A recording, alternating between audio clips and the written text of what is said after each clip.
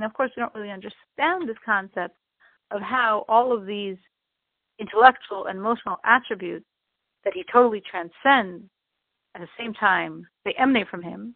And at the same time, after they emanate from him, they're completely united with him.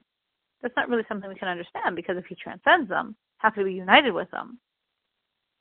But we don't have to understand it. We have to take it on faith, because it's not something we can understand. It's what the Kabbalistically is called the secret of faith.